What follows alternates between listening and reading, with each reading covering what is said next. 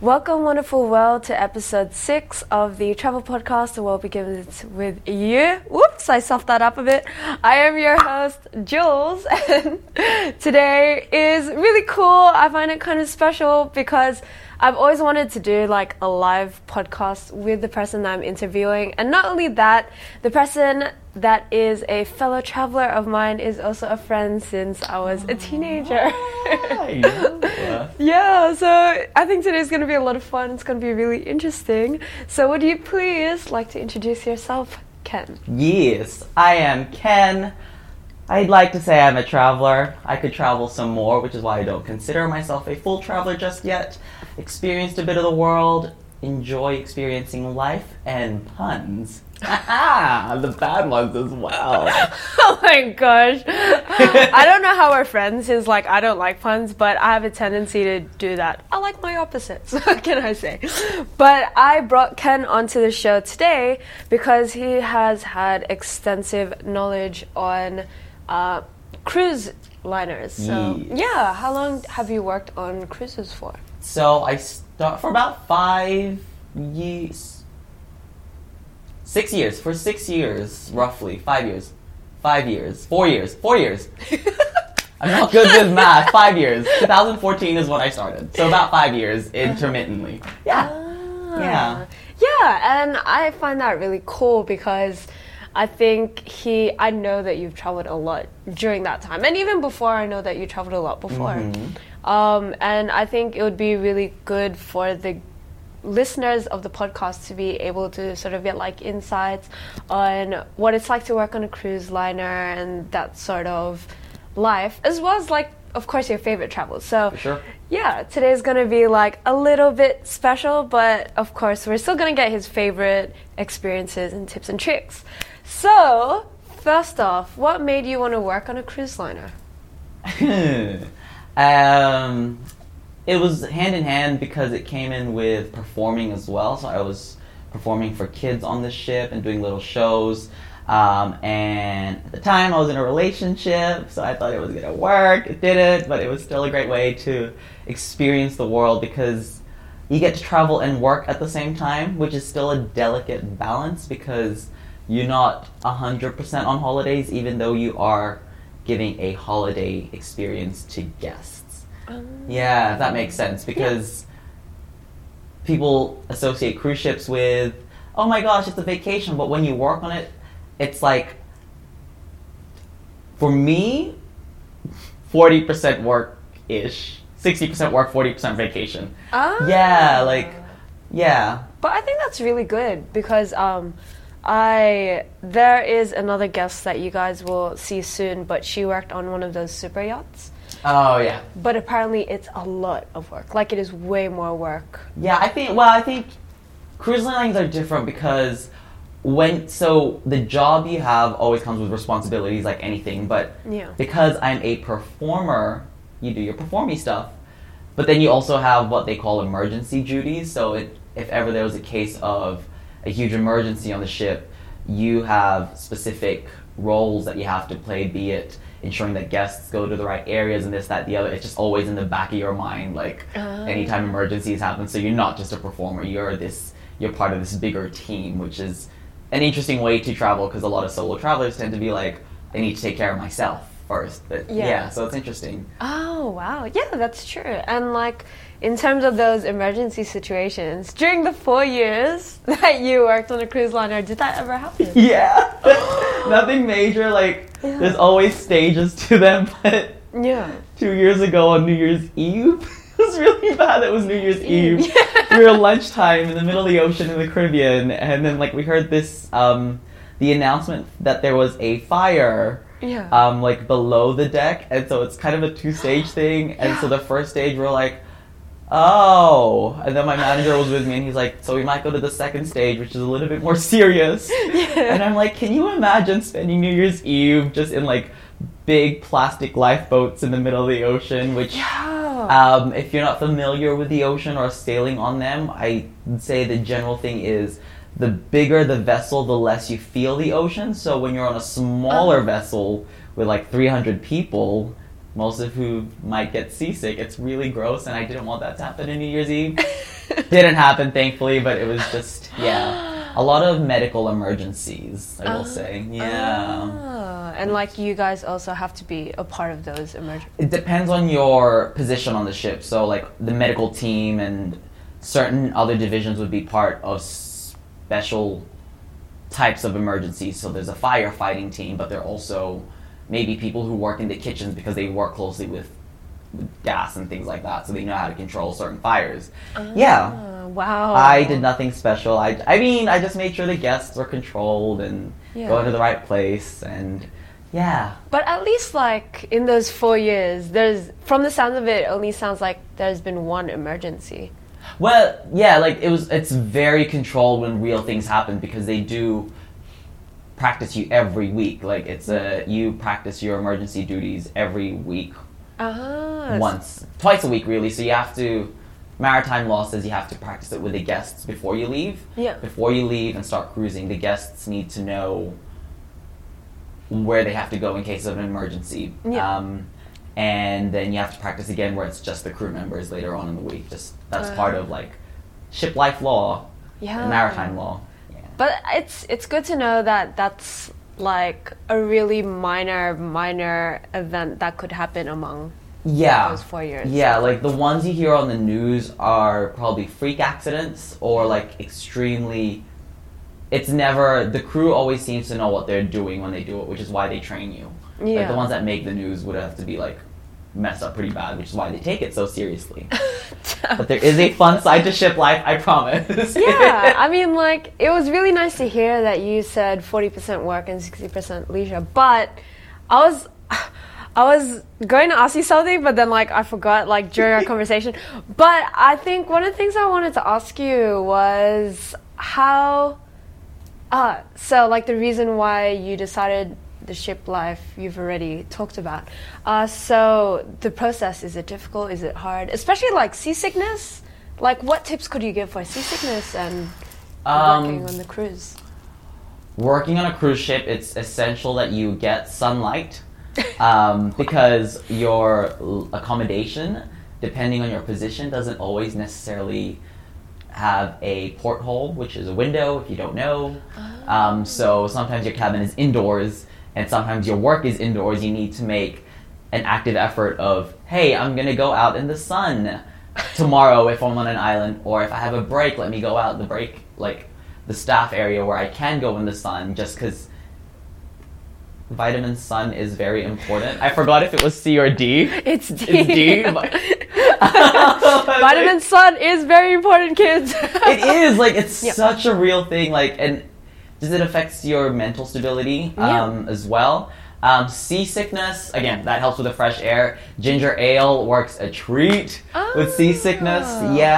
Wow. I mean, like, do you drink it like 43 hours before you get seasickness? No, whenever I feel it, it's kind of like when you feel the need to vomit. Like you drink something fizzy, but ginger ale I found worked really well for us.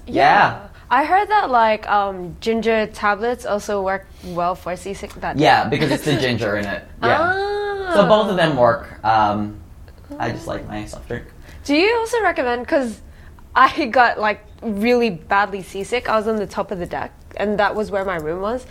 So then I decided to go to the bottom of the deck and just sleep there. No, it's not a good idea. I think lower is worse. Oh crap. I feel.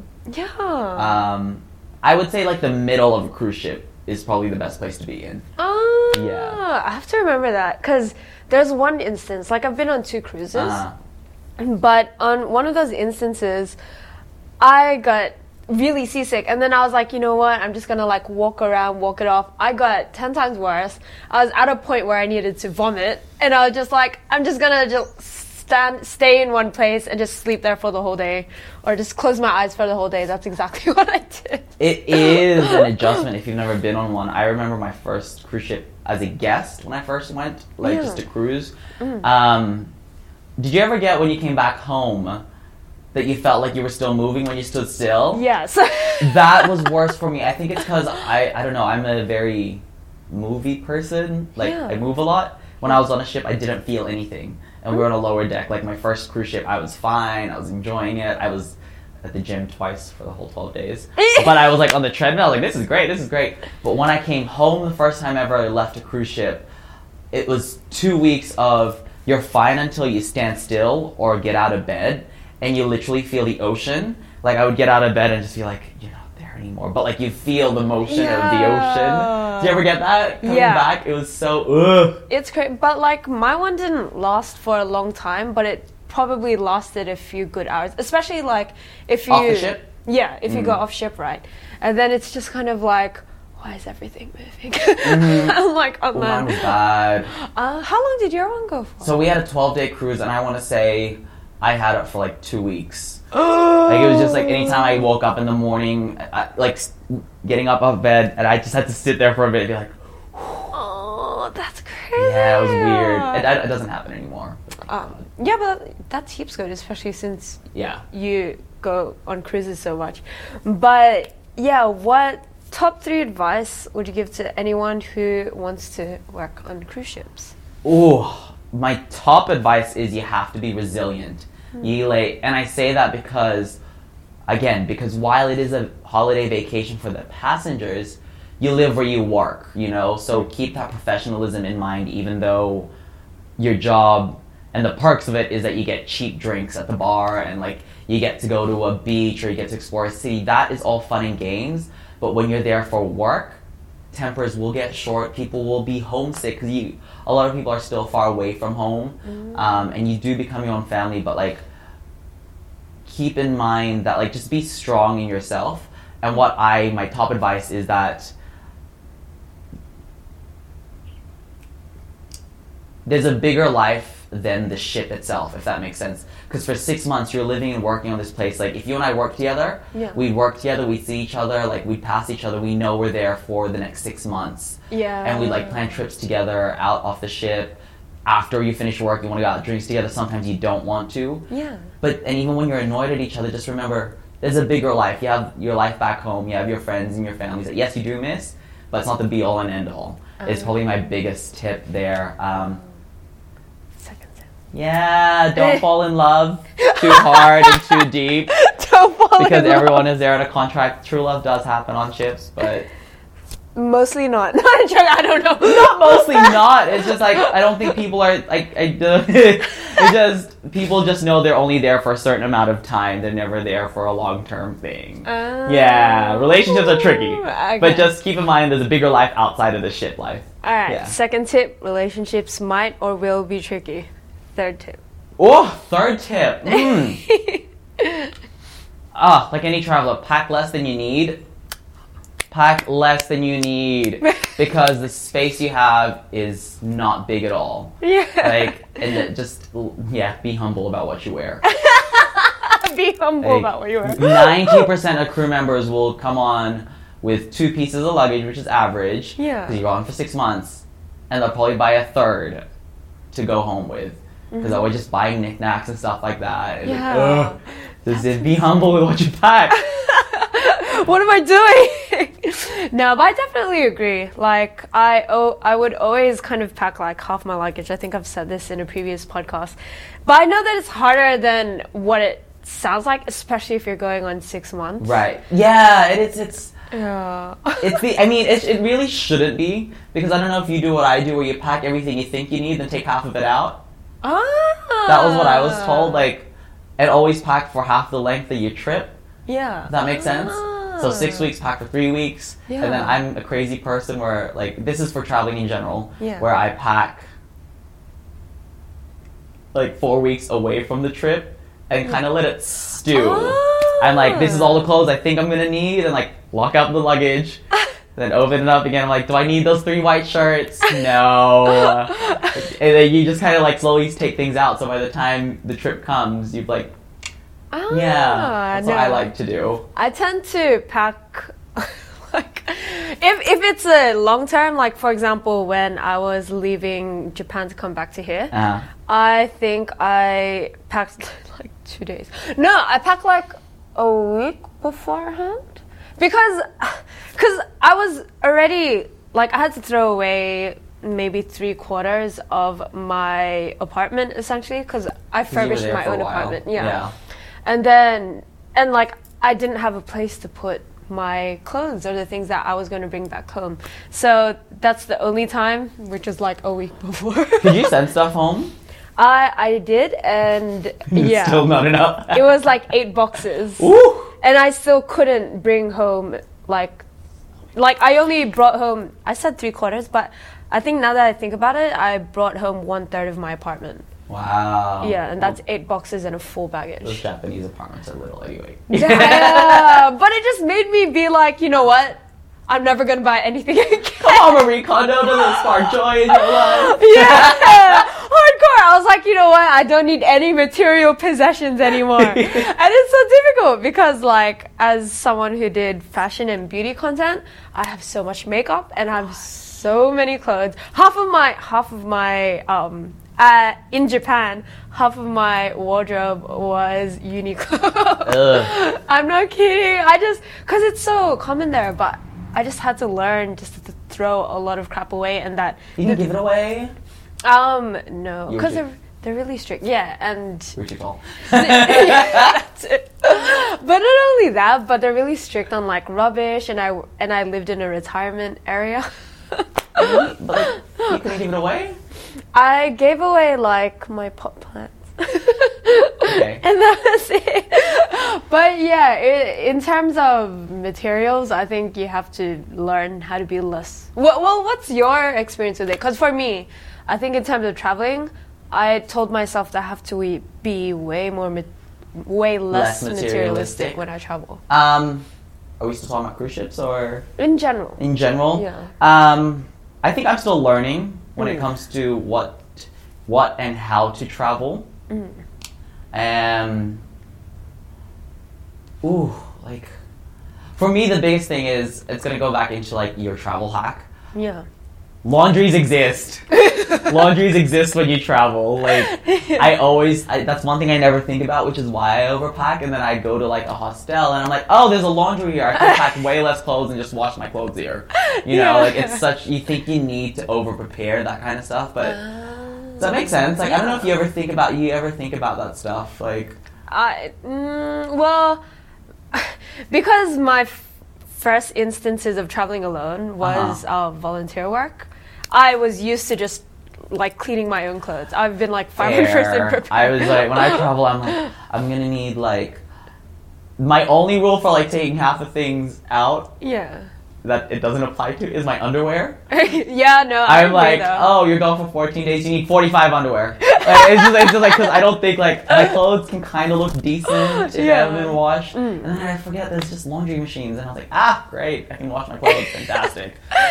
Is that, like, at most hostels, though? I think so. Like, a lot of hostels I stayed at had, like, a laundry place, and I was like, this is great. I got this. I've got clothes. I have fresh clothes. Yeah, that's a deal. That's true. But okay, so now that we've talked about your cruise life in general, what was the first place that you have always wanted to travel to?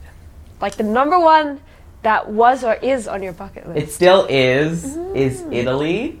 Specifically during Il Carnevale, which is the week before Lent, where they just kind of have like these elaborate masks and things like that.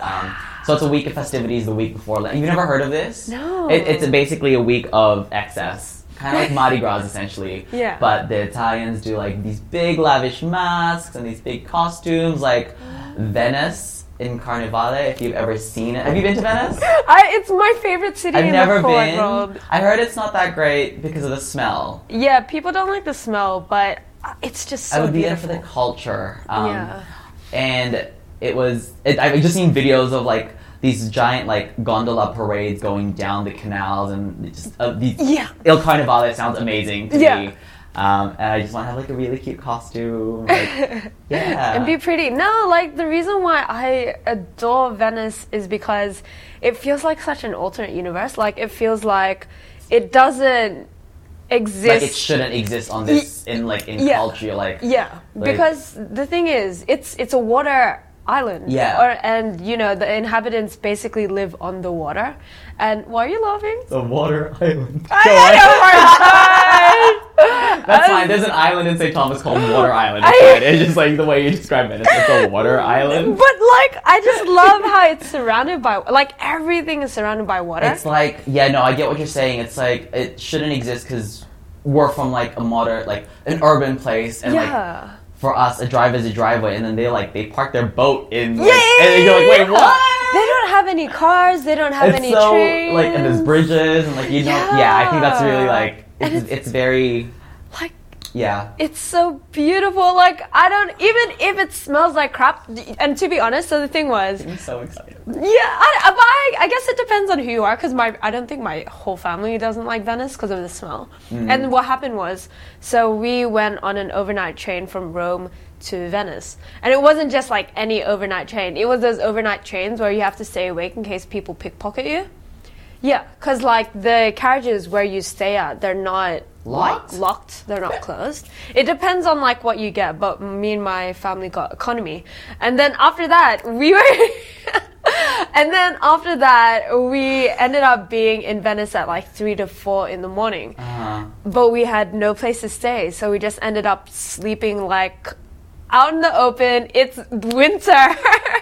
And we were just sleeping on a chair, and it was freezing cold. But, you know, we were like semi-homeless. Semi-homeless. Did you guys like take turns sleeping? Yeah, we took turns that's sleeping. So cute. Yeah, but like, and we had our luggage and stuff from memory, and then we just went through, but like, to me, Venice is so gorgeous. Like, it's just a really beautiful place. So even despite like going there was a pain in the butt, like a humongous pain, it's still my favorite city. I'm falling in love like with the image in my head. Now I'm scared that it's been talked up. Like, I don't like to No, because I see like Venice at night, like early evening, where the lights are coming on and reflecting in the water, and it's kind of just this beautiful coming in.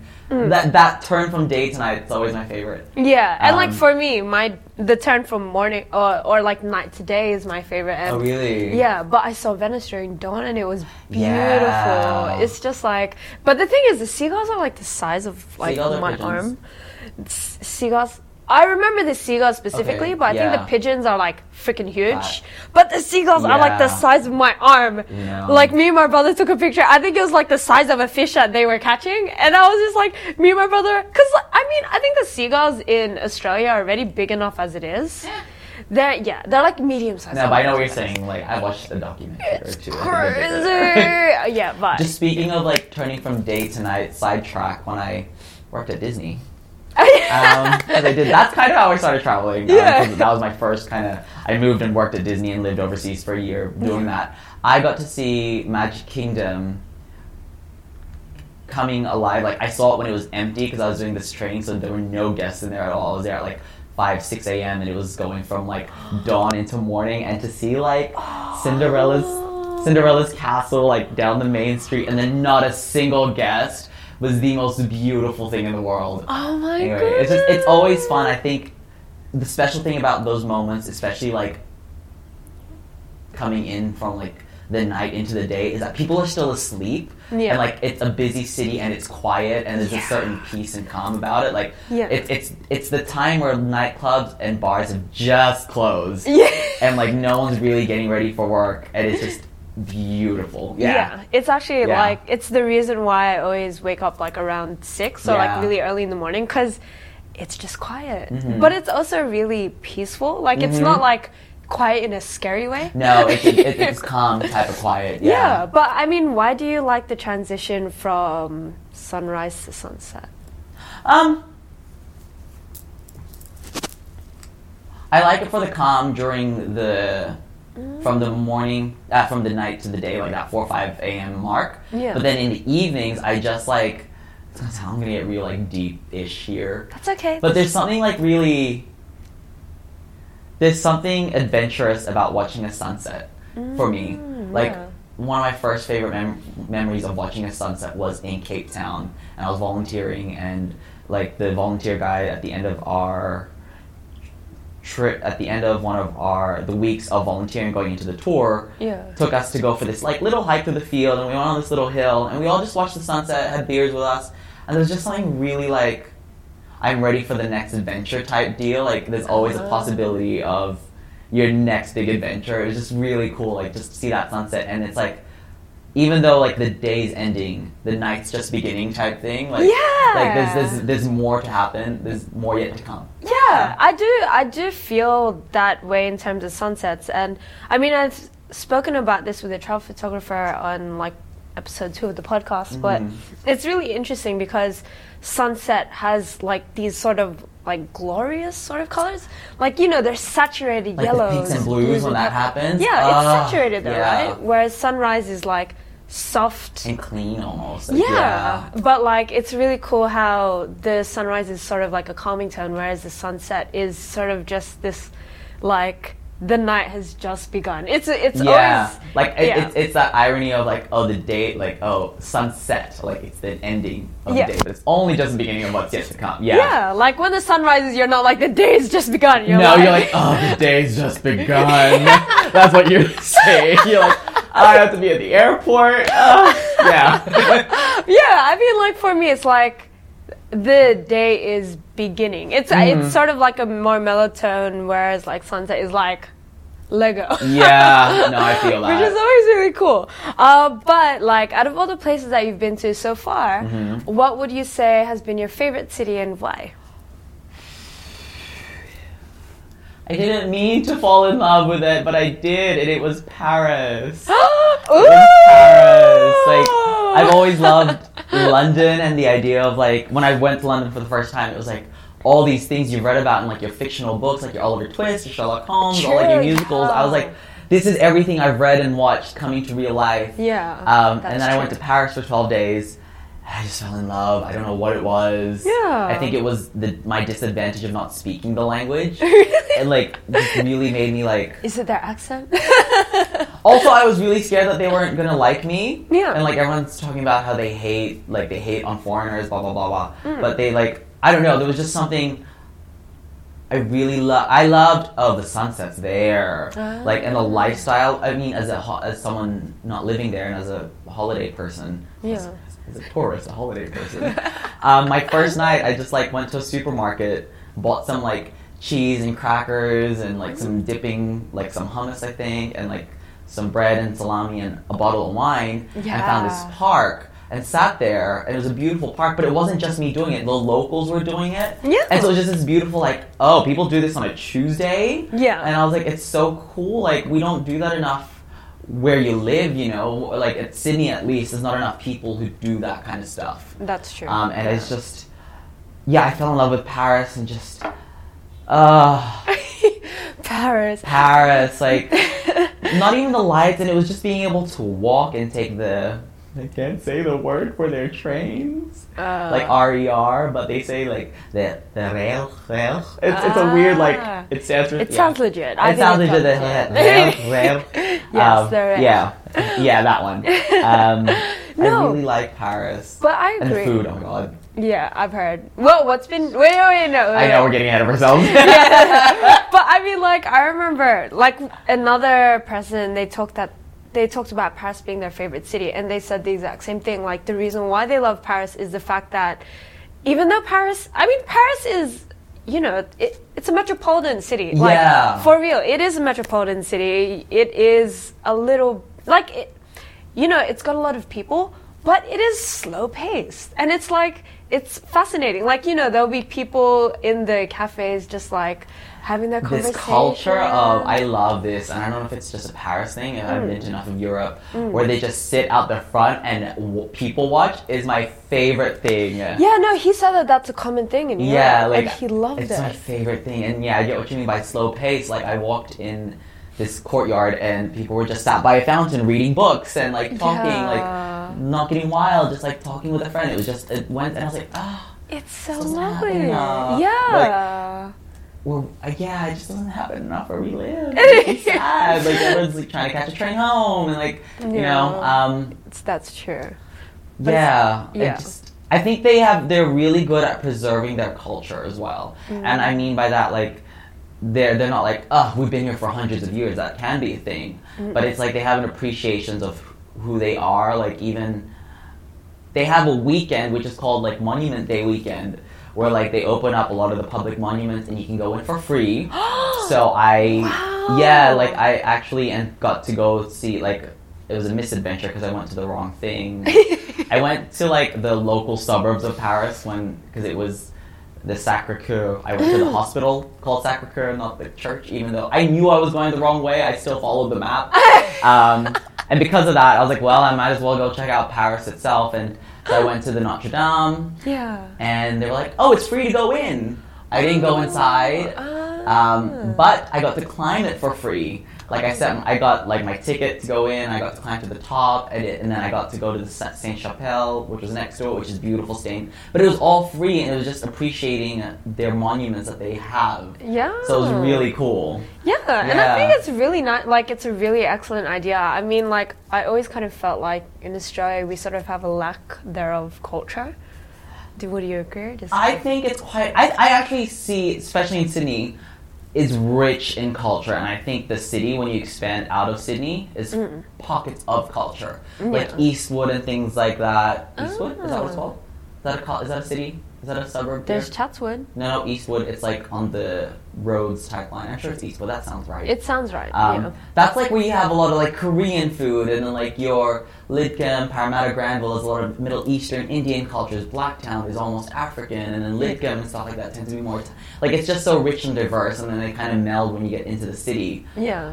But what I find is an issue is we don't preserve the heritage of the city. Like we're knocking down buildings and building new fancy ones. I'm like, keep that building and build on top of it. Or like keep the exterior, like it'll build for such a beautiful history 40, 50, 100 years down the track. Yeah. You know, like it's I feel as though we don't have like Australian history is not it's kind of weak, or like it. I don't feel as though there's much of it. I mean, we are young still, though. Yeah, like it is young, but it's just like I like the idea of like the same idea of Paris, where it's like these buildings have been here for hundreds of years. Like I went to someone's place and they lived on the top floor, and you saw like they had that traditional balcony, and the kitchen was just like this beautiful, simple wood. Like, and you can tell it's been there for years. Like, even though like the walls might have been painted, the plumbing was upgraded, like everything else was still the same. Like I had to take stairs to go up to their place, and I would like to see that here. And I think that's why I like traveling, is seeing culture preserved and seeing the history of things. Yeah. And I definitely agree. Like, I think it's also an important part of how people learn as well.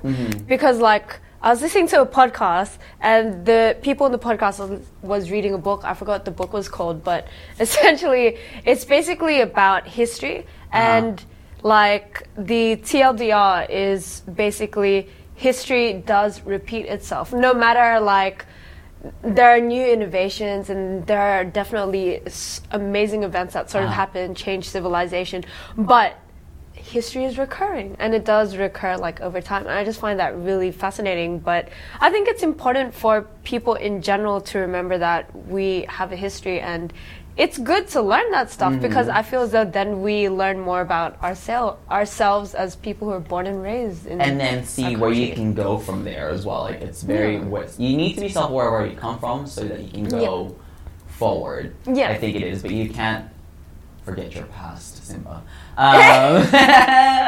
So Disney. In saying that, though, I just wanted to go on about like things that not disappoint you traveling, but things that were shattered for you while you travel. Is photography, and the idea of taking photos, I think, has been ruined by a lot of. It's a double-edged sword. Like travel photography and stuff like that is all well and good, but I feel like it loses understanding what it means to travel for most people. Like people go to case in point, like they'll go to the Louvre. I can't say it. Like that Ari at the end gets me. But they'll go there, see the Mona Lisa, and forget this whole beautiful building, and they all want that one photo. Or like they'll go to Niagara Falls and be like, I stood here and saw this, but didn't appreciate the fact that that's been there for thousands of years, and it was like it might have been bigger or smaller, and like they're just there for the gram or the hashtag, which is all well and good. But there needs to be that balance of like appreciate that what you're seeing now people have seen before you. I love that idea of traveling. Like you weren't the first there. Like I think it's crazy that one of my friends who lives in Europe, when I went to the Notre Dame, I Wow, English. I knew he'd been there. And so it was like this connection of like, wow, my friend's been here. He's walked these same steps. Like, it's really crazy to think that other thousands of people, you're not the first there. Yeah. And you won't be the last. But also take that moment and take that photo, but then be like, I'm on this bridge in Venice right now. Like, it doesn't have to be the scenic moment. It just has to be a moment. Yeah. You know, like, does that make sense? Like, no, like, I remember I was talking to someone else who recently came back from South America. Uh-huh. And I remember she said that what she loved about it was the fact that she didn't feel as though that she was like such a big thing in the world. She felt as though she was just like a small part of the world, and there was just so much more to life than her problems and herself. I will say this is something I partially inspired me to travel. Was a quote from something my teacher would say in school was that the more you learn about the world, the more humble you be and the less you'll know. If that makes sense, which is always like, it makes sense when you start learning and educating in general, not just through travel. Yeah. But travel really opens you up and goes, wow, I now know what the city is and how to catch a train here and how to interact with certain people. Yeah, most definitely. Now there's more I need to know. Yeah. And what inspired me to travel as well. Yeah. I'm gonna get ahead of myself here. I know, like, I don't know if you want to ask the questions. Just go. Maybe I will. Maybe I won't. Does this podcast have questions? It does. This podcast? I know it should, but I'm just like, sorry. But I mean, I like the fact this is conversation. Anyway, keep going. Hurry. This is not really cheesy. Like, one of the first things that inspired me to travel was this cartoon from Sesame Street when I was really little. Yeah. And I never forgot it. It was like, cartoon was like, this little brown girl with curly hair was like traveling the world and seeing all these things. This was her lifestyle. Dora? No. This was just like a random like Sesame Street cartoon, and she was like walking in her cloud dream, I think. And she's walking and she's like, oh, I've been to this place and I ate like this African food, and I went to Paris and I ate frogs, and you know, like, went to Russia and like pet a polar bear. Yeah. But then like the most adventurous thing for this person that was traveling was when she went to New York and had like a suburban life, and the most exciting thing for her was having a peanut butter jelly sandwich because she'd never had it. And so I always like that idea of like what's home to someone else is an adventure to everyone. And I like that like I think that's always been in the back of my mind when it comes to traveling. Wow, I love like I literally always think of that. Like, this is an adventure. Yeah, it's like wow, like, and it's just really cheap. Like that's the essence of tourism, where you're like, wow, the Opera House, and I'm like, I see that every day.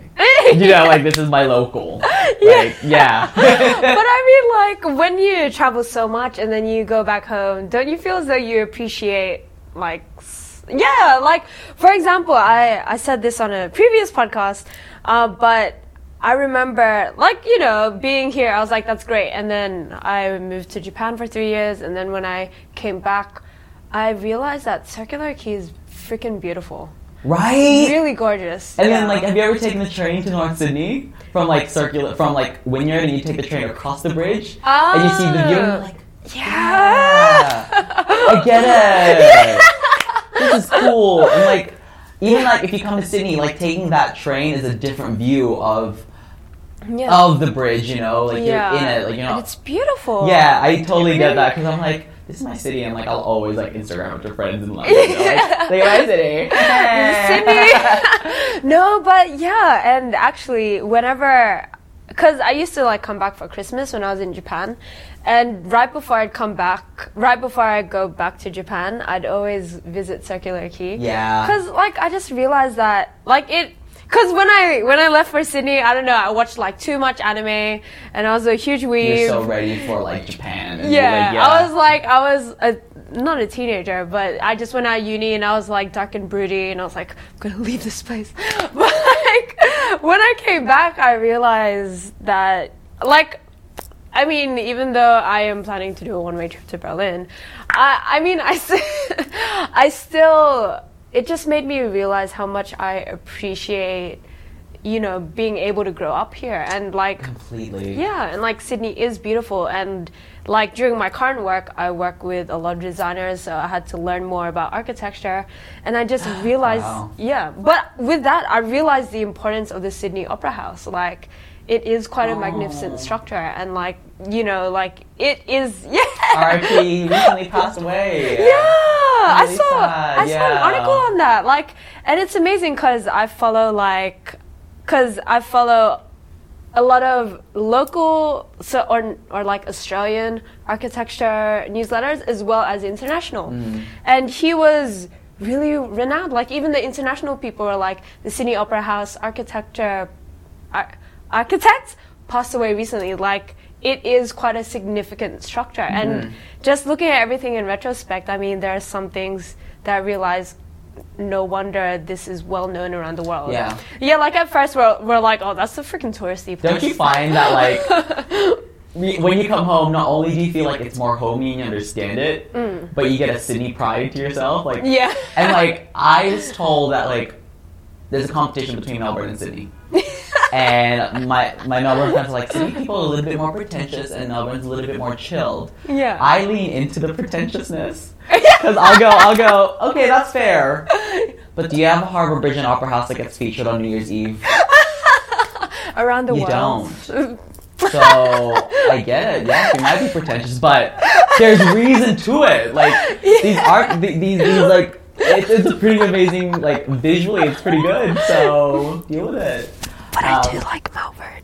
No, I agree. Like, but, like, I'm just that person. Like, you're like, it's pretentious. I'm like, I know. But it's for a reason. Exactly. Like, I'm prouder of it. Like, everyone's like, Sydney people are a bit stuck up. I'm like, but do you have a Harbour Bridge?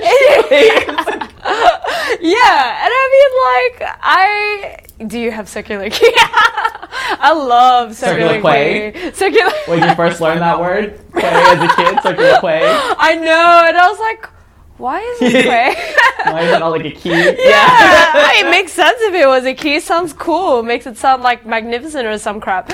But yeah, I mean, I think a really important part, and I know that like some people, they just like completely disown their culture. Yeah. Like, and I mean, as much as I understand their reasons for it, like, I think if you deny the fact that you come from somewhere, you're denying a part of yourself. And I always think it is important, like, to know that you do come from a certain place, and even if you don't always agree with their values and ideals, like, you still come from that place, and if you're not accepting that, then I think maybe you're not accepting a part of yourself. And that doesn't help. Yeah, and but to be honest, I think I only learned that through traveling to Japan. Yeah. Oh my gosh, completely. Yeah. The one thing I will say about ships is that there's a large majority of people there that are Filipino, and we're Filo. Hold on, like, this is actually gonna work well with, like, in traveling. It's like, it's mind-blowing for certain people when you say you're Australian, but you don't look like what they expect you to be. Does that make sense? Yeah. Like, this comes back to being, like, Filipinos, like, you're raised in a certain way, even though we're raised here. It's like, there's this pride in, like, how you present yourself and how you talk, and, like, that's recognizably Filipino, but then when you say your nationality is Australian, people go into this, what? Like, does that make sense to you? Yeah. Like, do you get that a lot overseas? Yes, especially as a Japanese. Yeah, where, like, and, like, for me, it's because it's worse when, like, Filipinos that are from Philippines talk to me. Yeah. Like, on the ship, they'd be like, oh, so you're Filipino? I'm like, yeah, but I'm Australian. They'll think, oh, so you're half Australian Filipino. I'm like, no, I moved there. Look at me. I'm still Filipino. I'm just like, the difference between nationality and heritage is something people don't get enough of. Yeah. Like, or don't understand. True. Like, I have a friend who is French, but her heritage, oh my gosh, is Asian. I can't remember which particular Asian. But she's very, like, typically Asian, but then she'll speak French, and people are like, huh? And she's like, her story was that she was adopted. So she was raised in France. Yeah. But, like, she still got her heritage in Asia. I don't remember which one it is, and I don't want to just, like, ball them all out, you know? That's alright, yeah. But, like, it's always interesting when you're traveling. Like, it's almost like a superpower and a hindrance as well. Because people, don't you find, like, traveling also comes with a sense of judging and, like, preconceived notions, which will either be broken down. Yeah. Like, even as yourself, like, people will be like, I'm just gonna say it, another Asian tourist. Yeah. Like, you know, but then, like, if they speak to you while you're still, yes, an Asian tourist, there's more to you. Do you know what I'm saying? Yeah. And then, like, for me, like, what broke down in France was that people are a lot nicer. Like, I was sweating trying to order a coffee because I was scared that they were going to be like, oh, you speak like an American and blah, blah, blah. I don't want to help you. Here, have your coffee. And I was like, sat there with my little app and I was like, parlez-vous anglais? And then they were like, oh, yes, this is a coffee, it's an English menu. And I was like, oh my gosh, thank you. I was like sweating so hard. Like, I had so much like nerves trying to speak French. Yeah. But like, it's always breaking down. I like the idea of like cultures blending more that way. Yeah, and like everyone learns more about each other. Yeah. Like it's really sweet because I was an English teacher in Japan for 3 years, and my students, they'd look at me and they'd be like, "You're from Australia," and I'm like, "Yes," and they're like, "Are you Japanese?" And I'm like, "No, I'm Filipino," and they're like, "Are you half Japanese and half?" Yeah. And I'm like, "No, I'm full Filipino," and they're like, "Huh? You don't look full Filipino." I'm like, I am. Both my parents are full Filipino. Like, that's just how it is. And they're like, are you sure you're not Japanese? I am very sure. I got asked this question 3 times. Are you sure you're not Japanese? I'm like, very sure. I'm not good at your language.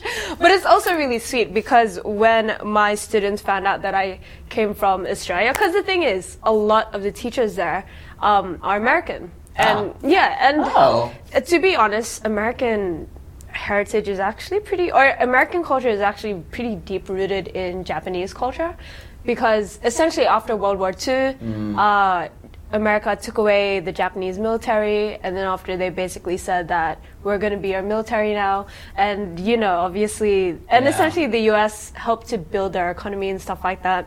So a lot of the teachers that I worked with were, from America. I also teach American English, not international English in Japan. There's a difference? Sorry. Yeah, there is, because I'm a teacher.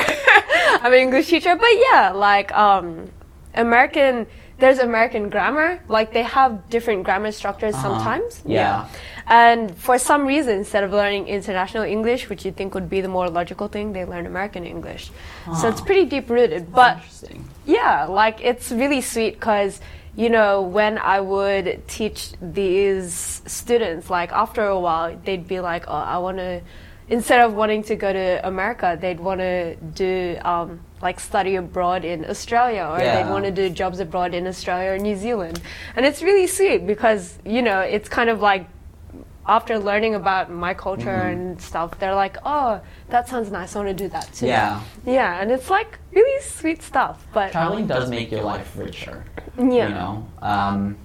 Like for me, on cruise ships especially, like I met people that come from like Jamaica and Kenya and things like that, and I understood this culture that I barely knew. Like especially when it comes to like what they eat. Oh my goodness, like Jamaican food. Yeah? Like, I mean, I'm not like too big on like curries and stuff like that, but like spicy jerk chicken. Patties. Do you like spicy food? It depends on spice. Like, I don't know how I can't do Indian curry. It makes me sweat, and I feel like I'm working out when I'm eating. Because like I'm just like beads of sweat. But like I can do like a Thai curry and like dry spices in like jerk chickens. Not too crazy spicy. Like those spices I can do. But they have this thing called patties, which are basically like empanadas, but bigger. Like they're big and they're like packed with like chicken or beef and cheese, and it's that same like half circle shape with like the folded pastry. And inside is the meat, and it's. How big is it though? Like as big as your hand? Bigger-ish, like. Oh my gosh! It's like an empanada sandwich. Yeah, like almost like I'd say it's almost like a 6-inch Subway, like the length of it, and it's obviously like half a circle. Yeah, and it's so good. And then I found out like we would always eat it when we go to Jamaica, and then they have sweet bread, which is. I don't know, it's a sweet bread. Yeah. And I thought it was a dessert thing. Yeah. Or it was cocoa bread. I think it might be called cocoa bread. And I thought it was like a dessert bread that you eat after the empanada. You put the empanada in the cocoa/sweet bread, and so you eat it like it's, oh my gosh, it was so good. Like, it was like just bread on bread with meat. It's so good. Like, It sounds like Japan. They have like pasta in a sandwich. Yeah, like they got the yakisoba and like. Yeah. Was it nice? Have you tried it? Yeah. I they have it in Sydney. You know that, right? What? There's a Japanese bakery in Newtown, and they do like the noodle bun thing. I just like the thought of carbs and carbs is like. One thing when I did travel to Japan was I was disappointed with how I thought the food was going to be a lot fresher than what it was. If that makes sense. Wasn't like when you go, I mean, it was fresh. Like when they got that section in the market. First of all, that section in the like supermarkets where you can just pick like your freshly made whatever, like your sushis, your breads, everything about that section is me. Oh, that's it's so good. But like for some reason, I don't know why I expected more fresh fruit. Like freshly cut fruit and things like that. It wasn't as prominent, and I was like. Oh. And it's expensive. Oh, yeah. You don't really think about money when you're traveling, like especially when you're traveling. You're like, oh, I'm on vacation, I can get this. Do you know what I'm saying? Like you're like, it's a little expensive, but I'm on vacation. Like you always find like that treat yourself comes a lot more when you're traveling. True. But Taiwan has amazing fresh everything. Really? Oh, yeah. Like the grocery stores, because my friend just eats out. Like the local street market vendor type places. Like I remember I was going to this, I don't remember where I was, Keelung? That sounds right, Keelung. And like we took a ferry over to this little like smaller island, like Circular Quay to Darling Harbour type business. So it's like a 5-minute ferry ride. But like it's a ferry ride where like it's also Asia, where they all drive their motorcycles and their bicycles, and you're like standing there like, am I gonna get run over when this like rush comes out? But then like you know like the typical Asian street market type, like open vendors or like giant bowls of like fish balls and like squid on a stick that's been like barbecued, and like the open seafood markets. But then they have like fresh food, like fresh juice smoothies, like real good. Like I paid $1 for like a mango smoothie like this big, and like chunks of like fresh mango in it, and I was like, oh, wow. The fresh food was so on point and cheap from the sounds of it. Cheap. God. It was like $2-3 max. Like I was like, squid, cool. I'm not hungry, but I'll take that giant bowl of whatever you just fried. I do love. Oh my gosh, what's it called? The Japanese bowls. Takoyaki. I love like the little like I love everything about it, like how it's made and it flips. Have you tried the cheese one? No, but I really love it. I just love all of it. Like if it's takoyaki, I don't think it's takoyaki. What? Like in Sydney? Oh. Oh my gosh. Hey. Like, no, but like, so that would, when there are certain seasons, I liked to eat certain things. I forgot what I'd eat. Oh, in the summer, I'd have like green tea. There's this green bottle called Oiyocha, and it's so refreshing. I usually hate matcha tea, but like that was the one that I would always drink. It was just really refreshing. And then in the winter, I'd eat two things. I'd eat, did you have it? Taiyaki? What's that? I might have had it. I don't know. Yeah, it's fish on it. It's like a fish pastry, and then it has red bean on the inside. That's the one that I would have. No, I don't think I've had that. That was nice. It's so good, and like the one that I would always have, it's like a croissant type pastry for the outside, and then the inside is sweet bean, and it's so good during the winter. I never really had that. What I do love is their 7-Elevens and their Lawsons and their Strongs. Yes! I mean, like, expensive food in Japan is delicious, but if you want, like, cheap food as well. And, like, the 7-Elevens have microwaves, and you're like, bam, bam, bam. Yeah. Like, we would get the Strongs, the chuhais, or whatever they're called. The drinks, yeah. It's alcoholic. And it's so cheap. And it's so cheap, it's, like, strong. That's the name. And then they have like they sell like ice cubes in a cup. Yeah. Like the lemon ice cubes, and then it's like a limoncello because then you pour it. It's so good. Yeah. And like I don't know what you guys did, but you know how you can go drinking in public? Yep. Yeah. What me and my friends did, we got those cups, we got those drinks, we got like a 2-liter bottle of sake and sour, because you can get those, and then we just drunk in the middle of Ikebukuro, and like, even though it's winter, because you're drinking, like, it keeps you warm. Cold, yeah, and it's so much fun. We did it, like, I mean, yeah, we went to a park, we would have picnics, like, when we were in Fukuoka, where we docked, you could like take a 15-minute walk to like a Yumi Mall, and like you can get your local like whatever things you need for the ship. Like so people buy snacks and stuff for their cabins. So you have like chips and things like that, so you don't always eat. Like so you can like it's like living, but you just happen to your local grocery store will be every Japan or like every other week, whatever different island you're on.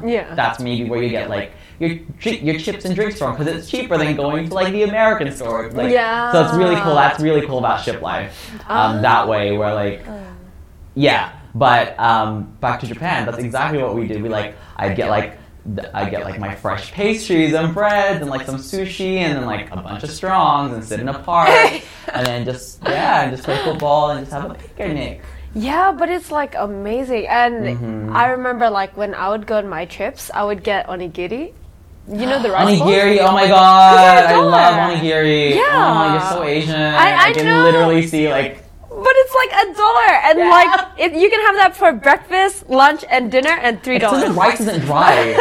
Like it's so good. And it's fresh as well. Like the seaweed is like crunchy. I love the rice snacks, like the little like I call them like chicken pellets, you know, like the little pink balls and like the brown like rice snacks that you get. I think my students used to give it to me. Yeah, you know, and they're like crunchy and like they're my favorite things to eat. They're like a little salty, some are a little sweet. Like it's like trail mix. Yeah. Those are my favorite thing to eat. That's how I remember it as, because like I don't know, my students always gave it to me. But now that we're on the topic of food, what is your favorite food? I would say I love eating when I travel. Don't we all? I would say dessert is my favorite food to eat, and when I travel, it's always finding like, even though it's an Italian thing, I always need gelato.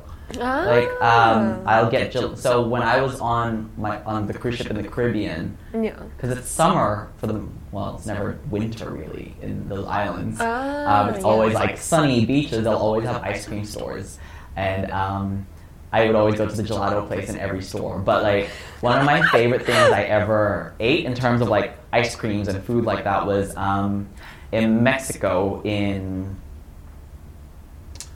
one of the islands we went to. I can't remember what it's called now, but it's fine.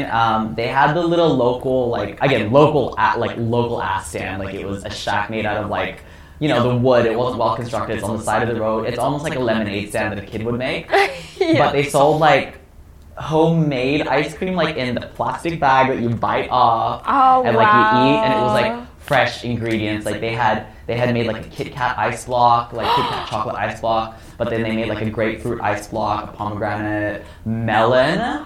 Oh my gosh, like you know, like when you make fresh melon ice blocks, have you ever made that with like the sugar in it? I haven't made it, but in the Philippines. But you know, like that ice candy type feel. That's what they made in Mexico, and they were $1 each, and I was like a 3-minute walk away from the beach, and I found it, and it was really cute because I can speak Spanglish. Like I can go hola, ¿cómo estás? ¿Cuánto? Blah blah blah blah, and like English, and they can kind of speak it. And they were like these little kids, like their mom was clearly inside the store, like it was a pharmacy and the mom was inside. And I'd been there like 2 weeks, and the next week came back, and I was like this little tourist with my backpack going to the beach, and I was like, hola, una melon, blah, blah, blah. And they were like, oh, we don't have, and then they didn't really speak English, and they were intimidated, because they're like 4 or 5-year-old kids. In like this little tourist attraction. And they called their mom, and like, they're my favorite, because it was so local as well. Like, it was a fridge, and you can see the stack, and you know they probably just made that the night before or 2 nights ago. And they just like, that's their business. And I would always buy it, and I was like, oh, it's only $1. Can I get 5? Like, I was like almost tempted to be like, here, take the 5 now, and I'll collect the 4 later. Like it was just like I'm addicted to it. It's like a trust fund. Yeah, that was more like what would I call it? Like a tab. Like a weird Uber Eats where I'm like, I've already paid for it, I'm coming to pick it up. Wow. That was I think my favorite thing to eat, because it was also at a beach, like, and it's hot, and I'm like, get some more food, get some more ice cream to cool down. That's amazing. Yeah. Do you remember like the exact location in Mexico? No? That's okay if you don't. That's okay. It's not Cozumel, because we went to, I'm going to butcher the name. It's like, Mexico. Mahahual? MAHUH something. It's okay for you. In Mexico, it's where one of the ships went to. It was it was really weird. I'm so annoyed. Wait. I forgot to ask this, but like when you go on cruises, and you know how there are tours? Yes. Can you do those tours for free or does it cost money? For me, as a crew member, depends on who you know. So cruise ships are really good for networking because if you know the right people, you can get certain perks.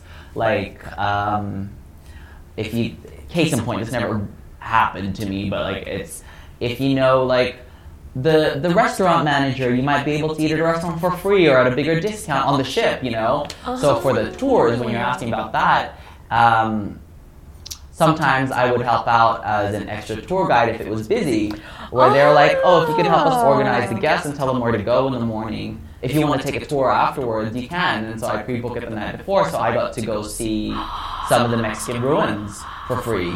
Like, and it's a full day tour. Like, we get off the ship at 7 a.m. in Cozumel, take a ferry over, then take a bus over, then spend some time in Tulum, which is one of the Mexican Mayan ruin type places, and seeing it, which is really cool. Like, even though there were hundreds of tourists there, it's still amazing to see that culture that's existed ages ago. Yeah. Oh, that is cool. So sometimes it's always good to have perks and good to make friends. Yeah. I want to keep that in mind if I like ever in another life go on a cruise ship.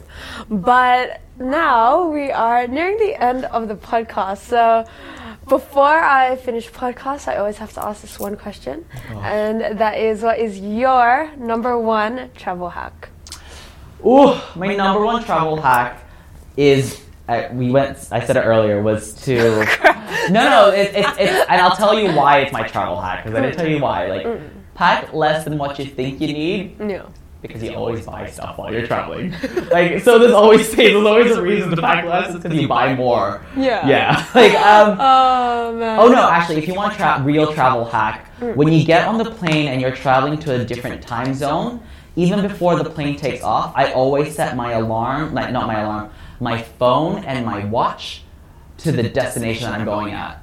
Like, as soon as, like, if I'm in Sydney and it's 10 o'clock and I'm going to LA, I put on LA time even before the first meal happens, even before the flight instructions happens. So I already know what time it is, so my body has 16 hours to fly and go, oh, it's 5 a.m. Thursday, LA, whatever it might be. I'm ready, my body's kind of ready, I know I've got to wait. I always set my alarm before I fall asleep on a plane or traveling anywhere, just because it's just, And it helps you with the jet lag. Yeah, I feel that really helps. Oh, I actually really like that travel hack. Yeah. It's a very unique one. So thank you for being on the show. It's been like a long, and the thing was, I didn't see him for like maybe 10 years. Girl, How old am I? No, like maybe 8 years? Yeah. More than 5 years. Would be more than 5 years. Yeah. So it's been a lot of fun, and I really want to thank you for saying yes after not seeing you for 5 years. I feel like we just talked. That's the part of the point of the podcast. So like we basically just talk, and that's why I wanted to start a podcast. But you gave a lot of, I think, useful advice. So I thank you a lot for that. And I mean, you are a traveler, but I mean, you do like to upload a lot on your Instagram. I do. You're thinking of doing a YouTube channel, maybe. I'm down. So if anyone wants to find you, where would you like them to find you? So you can find me on Instagram at The Kenny Chronicles, or Kenny Chronicles, KENNYKHRONICLES. The Instagram, the YouTube is the same.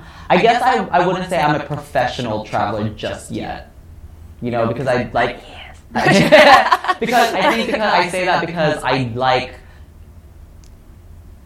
like to experience when I travel, not to travel to write about it. Yeah. And like, and yeah. But that's where you can find me. But you travel often as well. I do travel often, and I think traveling locally is also important. But that's a whole nother thing. Like, traveling isn't just taking a plane. Like, it's taking a 6-hour drive somewhere else different. Yeah. But traveling is definitely fun, and I'm glad I got to do this with you. Yeah, no worries. So they can find you on both Instagram and YouTube? And YouTube, yeah. Awesome. And if you'd also like to find The World Begins With You podcast on social media, you can find it at Twitter. You can find World Begins With You on Instagram, Facebook, and Twitter, and YouTube if you are currently listening to this, so you can watch this podcast, especially this one, because this is like the time that I've always wanted, like a face-to-face sort of interview. However, if you are coming from YouTube, you can always just watch the podcast. You can always just listen to the podcast as well. If you can't notice, I'm a little bit hungry. That's why I'm screwing up the outro so much. But I hope that you have a wonderful day. I hope that you eat lots, sleep lots, travel lots, and I'll see you next time on The World Begins With You.